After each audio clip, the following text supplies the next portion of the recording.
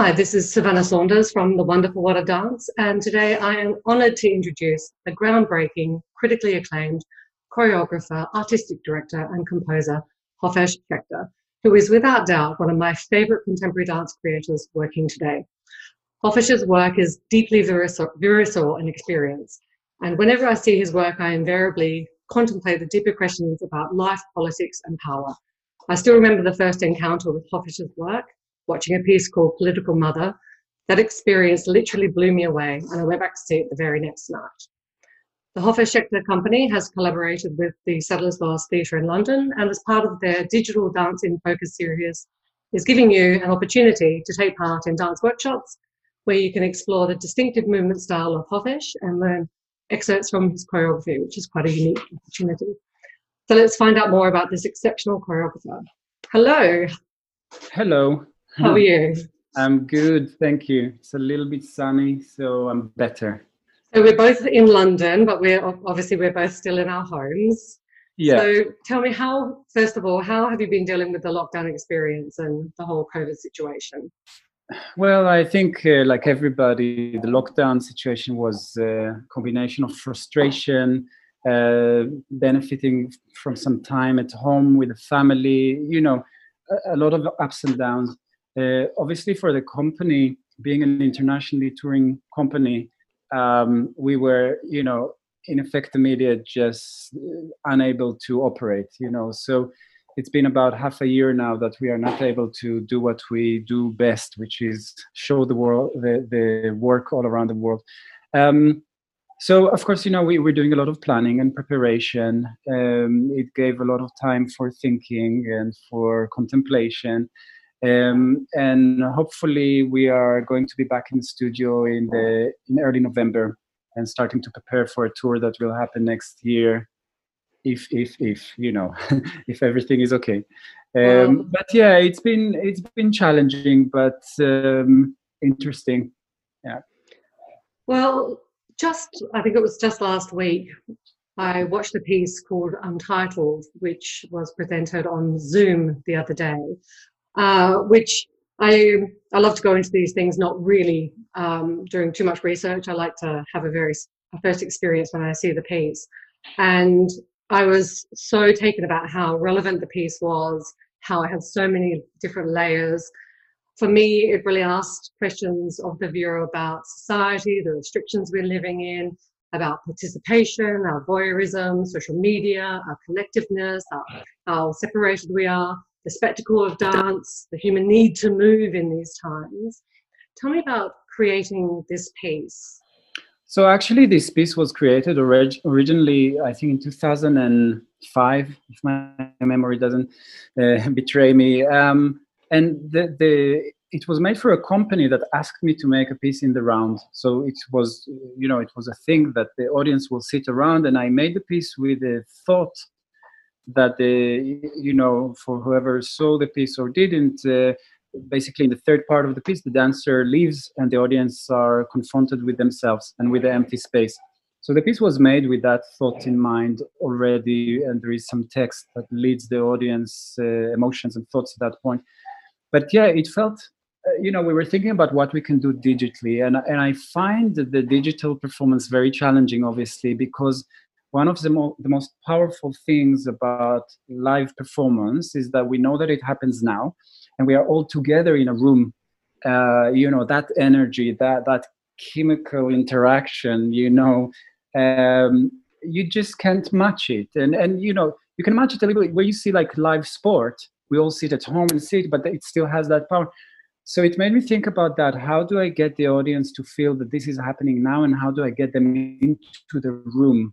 Well, I can't get them into the room, but that's why we were projecting the screens off the faces of the people on Zoom live on 4 walls around the dancers. So that it was a very simple thought in the beginning about how to get this to feel very live. And I have to say, it took me aback when we did the first streaming. I was doing the filming of the dancers, so I was as well inside these 4 walls with all the people looking at me, and my mind was racing because I was starting to think weird thoughts like, can they see me now? and then I thought, no, they can't see me, I'm behind. But you see all these faces, and you know that they are there now observing what's happening inside that square. So you are right, it was just a really multi-layered experience also for me, and very powerful dreams during this week. So yeah, sometimes you don't really know what the piece is going to create in the sense of thoughts and emotions, but that because it came from the real issue that I had in this time, which is how to get my audience into the space, I think that made it very relevant when we had partial success in bringing the audience in.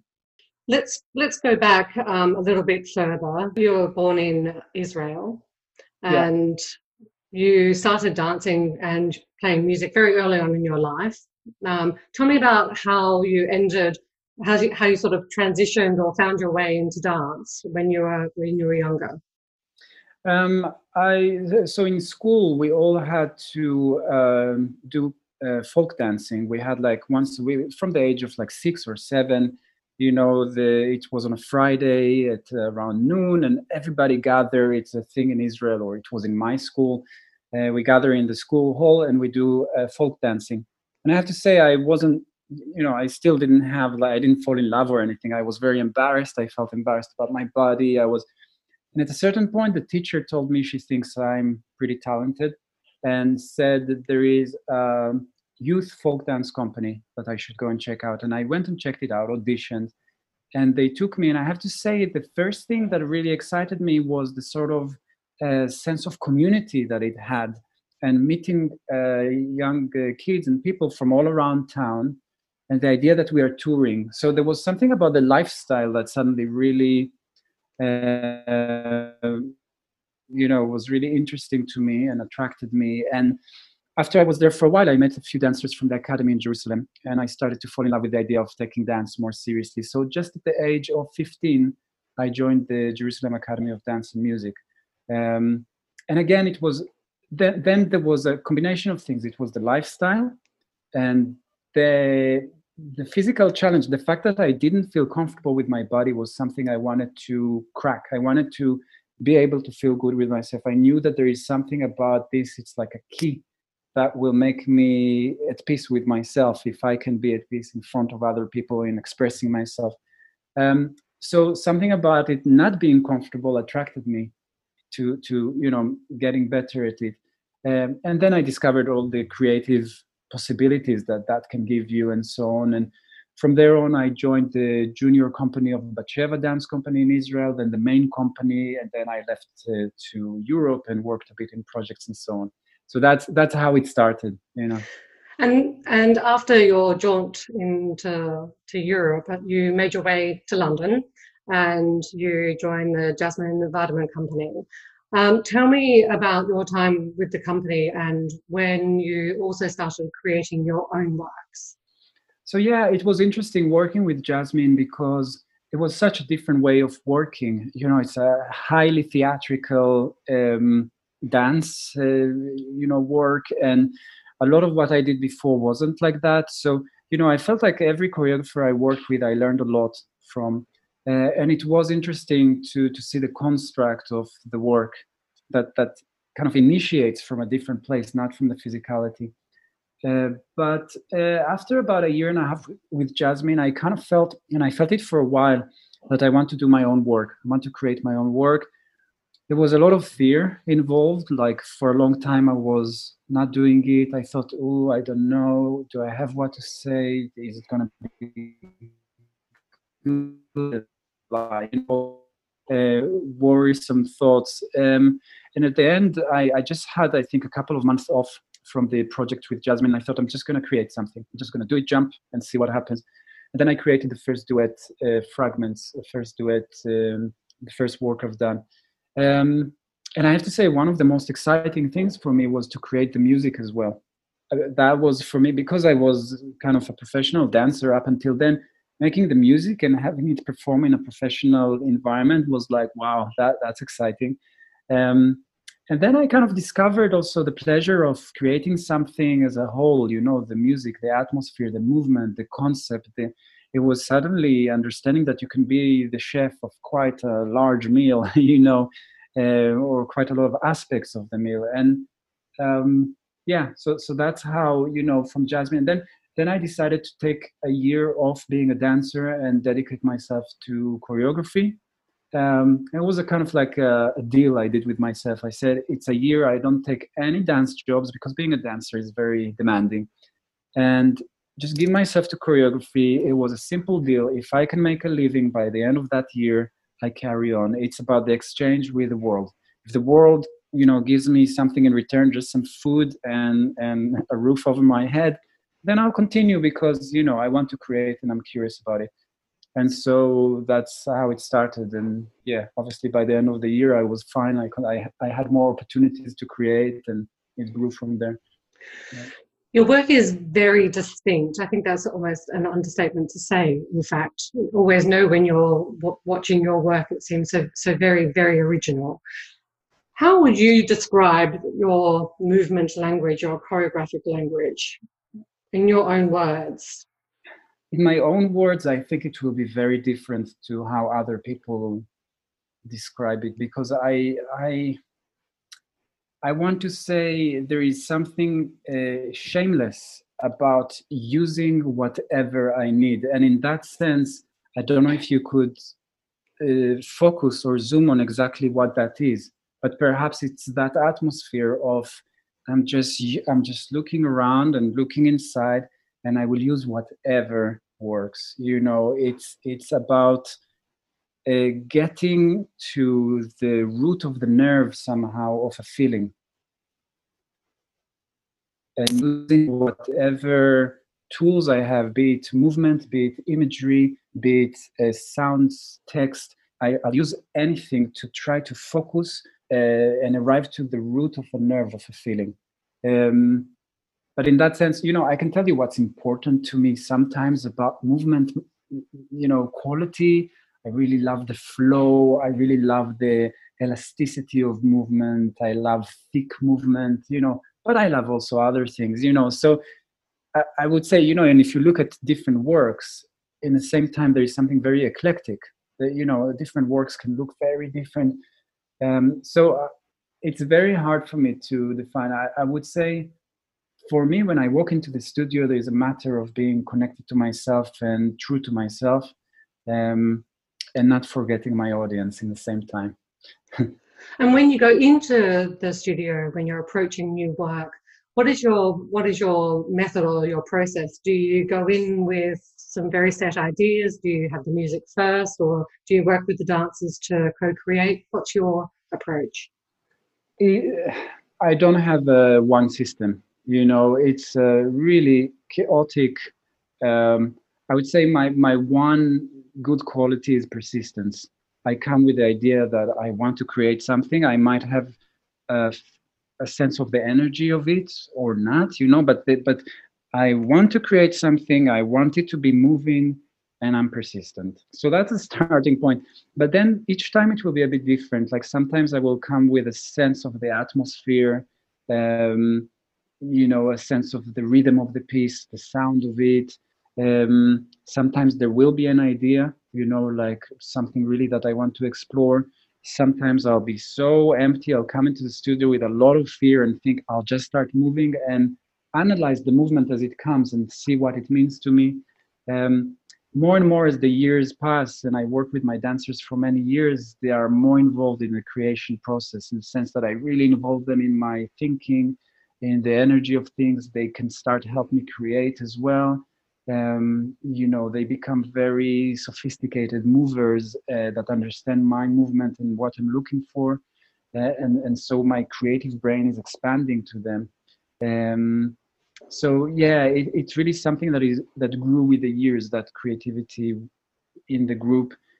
But I'm always there to be the chef, to make the decisions, to organize the chaos in the space, or to decide when it's chaotic. But there is no methodology. It's a really chaotic experience, I have to say. And the only thing that holds it together is wanting to continue, or deciding to continue, even when it's tough, which is quite a lot. So, yeah. For me, each of your pieces feel like these new universes that explode into being. And as you walk into the theatre, you never can anticipate what sort of world is going to be presented. And they're so absorbing and sometimes so shocking as well, which I love. Where do you get these inspirations from? Because as you say, your work is quite varied and touches on different types of subjects. Where do you get inspired from? Well, again, first of all, it's nice to hear, because in a way that's the kind of relationship I want to have with my audience, which is, you perhaps you enjoyed my last work very much, great, but you know that you're going to walk into the theater to see the new one and you just don't know what you're going to get. It's like a bag of surprises, and some of them will be great and interesting, some of them will be upsetting. I'm not introducing old work. I'm not interested in recreating. I mean, I can restage an old work as it was, but doing a new work that will be like the old work is just, for me, it's just boring. So in a way, I'm looking for that fresh new angle on things. And I think for me, again, it's being connected to myself, allowing my rattling thoughts, my rattling emotions to rise. And I'll just take a notebook and a pen, and I'll just puke everything that comes to mind, see what's bubbling up to the surface of my mind and emotions. What am I busy with? And normally it will be also connected to things that people around me are busy with, and what's happening around me, in my world. And that keeps a level of honesty to something I actually care about, creating about something that I'm actually busy with, rather than trying to satisfy something else, an aesthetic or an idea or a concept. It's very difficult for me. When I go and do commissions, I think people know by now, it's like I come and if I do a new work, I'll do what I do. Nobody will tell me, we want you to make a piece about, the human flesh and blah, blah. I'll be like that. It's not how it works for me. So it is really about connecting to something that I'm curious about at that point of time. And, hopefully that's different from what I was curious about last time. There is a through line. I will always be obsessed with, human nature versus the animalistic side of us. There's something between the brain and the heart, between control and loss of control, between social structures and individuals, the question of freedom. There is some obsession there, but again, like I said before, it's the angle that changes. So, yeah. And where do you think this obsession of those subject matters come from? Do you feel that it comes from a place or an experience, or is it just your natural curiosity?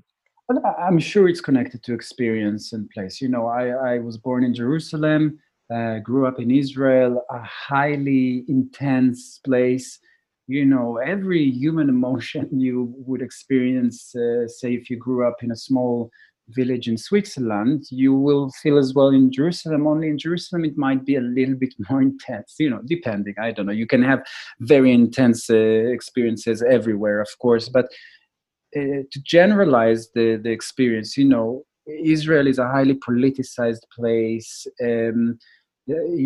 Everything is in your face, and the question of power, the question of freedom, it's really like you can't grow up not seeing these questions or dealing with them. So I'm sure it has connection to that, and to my personality type, and perhaps to my education and so on. It's very difficult to analyze why someone would be obsessed with one thing or another. My name in Hebrew is Hofesh, and it means freedom in Hebrew. So, call it a blessing or a curse, but, that could be a kid that had to think about what that means, does it even exist? I'm trapped in my body, or am I free to move my body? Do I make choices, or are they predetermined? So I would say, of course, the totality of the experiences I had, where I'm from, my personality type, my name, that will all, lead to being obsessed with certain subjects. And you mentioned before about working with your dancers and the types of ways in which you ask them to move physically, but also to experience emotionally. Tell me about how you draw those types of performances, or ask the dancers to perform those types of movements, and how that feels for them. How do you achieve that with them? Because it looks really challenging to perform the work. Hmm. I mean, really, when I speak with the dancers, I feel that when we communicate. It's never about how it looks. It's never about the shape, or it's always about how it feels. It's about how what's the sensation or what's the feeling when you do the movement. You know, if you push, there are different ways to push. It's like you push something very thickly, or you you try to push someone that you know. It's very simple. It's very action based. Normally quite plain in the sense that it's not connected to emotions, but it could be. You know, you can push something really angrily, or you can push something being very cold. It is a lot about how it feels from the inside to do the movement. Of course, we can then clean the, you know, the counts, make sure that we are don't have the arms too up or too down and so on. But in essence, for me, once they find a way to feel it in a way that feels um, honest to them, that they feel like they connected, and when they own it, this is when it really becomes interesting, because I want to see them. So you know, it's a paradox. I'm asking them to do something, but then I want to see them doing it in their way. But that's the interesting thing for me. That's discovering how you are pushing, you know, harshly or coldly someone, and how you connect to it, and what emotion that brings out from you. Um, and I think that's what makes also the company interesting for me. That it's like there is a kind of an energy that we all move in the same way, but in the same time you feel that it's a company of individuals. Each one has their own character, their own way to express that very same emotion. That's what we call individual, you know. um, so it's really about the sensations. It's really about, you know, them finding a way to own it and feel like they, because also then it's more powerful. I mean, the end of the day, I'm not on stage, they are, and they have to believe and connect and you know, express these things that mean something to them, and in return the audience can be moved. um, so yeah, this is really the thing that matters to me most. The dancers do look really raw on stage, and I often sit there thinking it feels like everything's been stripped away, but also everything exists in the moment.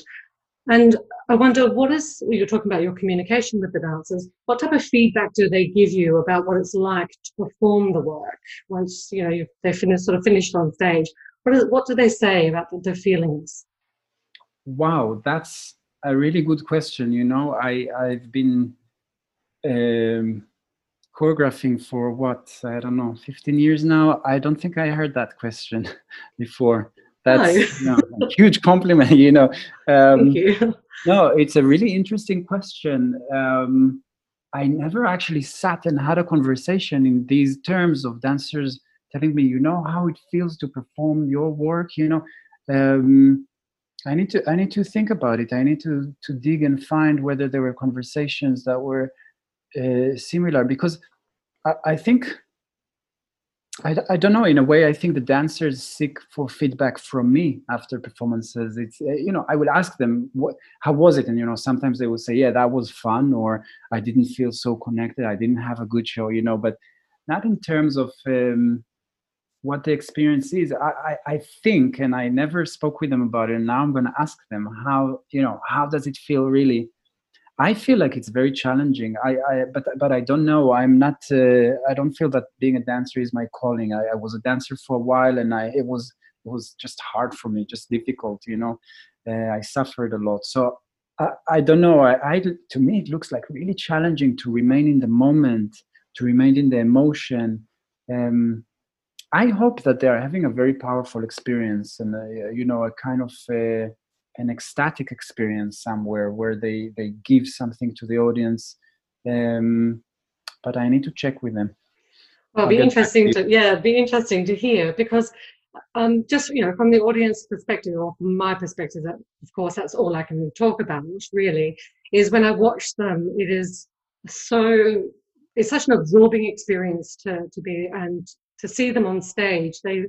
yes, of course, all dancers are absorbed by their character or by their role or challenged by the work, but there seems to be something in the way in which they are really present physically and emotionally, but without any sort of superfluous emotions. It's very raw. It's quite difficult for listeners to understand, sort of, I guess, if you haven't seen the work, what we're talking about. When you see it, well, you may or may not agree with me, but I think, yeah. I think, you know, something that we speak about a lot, actually, which will sound like a paradox, is not to try to perform the work for the audience. And so you are not trying to present something to the outside, but you're trying to experience something from the inside. And sometimes if I try to explain to people how that might feel to watch, it's like watching National Geographic film about animals. The animals are not performing for the camera, they are just being, you know. And if the animal is experiencing something difficult or beautiful, you as an audience member are watching the animal experience or the subject experience something powerful for themselves. They're not doing it for you and trying to present it to you in one way or another. And that's what we're trying to do with the dancers. We are trying for them to have a powerful experience that is not for the audience. It's with the audience is observing it, but it's not presented to the audience and wrapped. And perhaps that's the raw feeling. You know, I would always tell a dancer, you know, if you do that thing, it's better if you feel like, do it in a way that you would have done it if you were alone in a room. Don't worry about what people see, what they think, what they get. You be totally inside this experience, and then the audience will just see what they will see. I mean, you know, we can go into the another layer of the complexity of dance, which it's so subjective. I mean, every audience member sees something else because they know something else and feel something else, and had a sandwich or not before the show, and they have a headache or not, and they had a fight with their boyfriend or not, you know. So it's such a subjective thing, and in the end of the day, you know, for us with the dancers, we try to perform in a way that they experience something powerful in a not presented way. As the artistic director of your own company, what do you look for in dancers to join your company? What I look for is a very human person, a person that has a human, the richness and variety of human emotions, or perhaps that there is something fragile, there is something, for me, I say human, I don't know, each person can think about another thing. And actually, for me, there is a connection between human and quite fragile, or kind of, I call it a bit of the loser type. And I feel that I have a bit of the loserish in me. There is something a bit broken. There is something a bit fragile, unstable, you know, not like, and again, it's something that comes with, it's not the kind of dance where we try to appear strong and beautiful. It's the kind of dance where we try to reveal the weakness and together with it, the beauty of the human mind and body and structure. You know, we are an imperfect, beautiful thing. And it's what I'm looking for in a dancer. Of course, I want them to be, you know, rhythmical, physical, be able to have the skill to perform the movement in the qualities that I'm looking for. But essentially, I will fall in love with a dancer, you know, with their eyes, with their expression, with something that makes me move, you know, that moves me, because that's the experience I'm looking for, you know. And so tell me about the collaboration with Sadler's Wells, because here we are talking about your movement language and giving people the opportunity to take some workshops. Why was this important to you, and how have you made this sort of happen for people? I mean, so many reasons. First of all, looking at the lockdown and the inability of the company to, you know, normally we travel around the world, we perform, and everywhere we go to perform, we teach workshops to students, to young people. You know, there is something about educating and having the young generation join what we're doing and inspiring them. So, of course, in this period, when Sadler's came with this idea, we were very happy about it. It's a way of connecting with more people. It's a way of bringing the work to more people. And you know, I find it challenging to put things online because of the permanence of it. So dance is impermanent. So when you go and teach a workshop, it happens in a moment. It's like a dance show. It happens in a moment. it's very difficult to talk about it after, and it kind of feels like it belongs to the moment. And when you film something and just leave it online, you're like, you might watch it in a year and feel, oh, I don't know if that actually. But in these times, I'm thinking, just let it be, let it go, and we just have to put material and resources out there for people to get inspired. And I think a lot of people enjoyed. Some of these workshops are for dancers, and some are for non-dancers, just to come and explore and discover, a little bit how, of course, it's just the edge of the iceberg, but discover how we're working, the kind of how we try to liberate ourselves, how we try to strengthen ourselves, find creativity. So, it was just a really interesting thing to do, especially in the midst of, being unable to travel around and do it, in person. With the dance industry being completely decimated, rather, by the lack of government funding and policies that don't allow performances that are financially viable. Yeah. It's a very sad situation, particularly in this country, but around the world. What is next for you and for your company? What does the sort of short-term, medium-term look like beyond? Or well, we are, especially because we are touring, we want to tour in the UK, but now it's really, really problematic. Like you said, financially not viable for theaters to actually allow anyone to perform. Rehearsals are very problematic with the socially distant situation. So, but we are making plans to start rehearsing in November, socially distant, but see, how much we can get together actually just to put some work out there, in conversations mainly about 2021. That's the truth, with venues in the UK and internationally, and holding on to our crystal ball and to hope. Nobody knows, but we are hoping that there will be some regulations. First, we are hoping that the situation will get better, of course, but if not, that there will be some regulations that will just open up a little bit the ability of our, it's not just dance, it's the theater industry to operate and to, of course, it has to be in a safe way, it has to be in a way that doesn't harm more people. But, are there ways that can happen? And is someone really exploring, and is someone investing the money in it? And these are difficult questions in time where nobody has money, but we are hoping that there will be some opening that just allows the industry to survive, because there is only that much longer that the industry will actually survive without oxygen at all. It's just making it very difficult. So we are hoping, we are making plans. There's a lot of penciled tours, in the UK and internationally. We are hoping, next year comes, and around February we are starting to rehearse, and from March to start touring. But saying that now feels, I could sound very stupid if you play that in April and we are all sitting at home, or like a wonderful prophet if we were touring. So we really don't know. We are, of course, making so many plans with sub plans and B plans and C and so on. I think we're now in a plan like Z or something. Yeah, absolutely. What advice, a big question I know, but what advice would you give to other aspiring choreographers who would like to forge a career like yourself? Hard to replicate, I think, but particularly in these times, in these challenging times. Any words of advice? I mean, my advice in this time will not be different from any other time, unfortunately, for the ones that listen and care.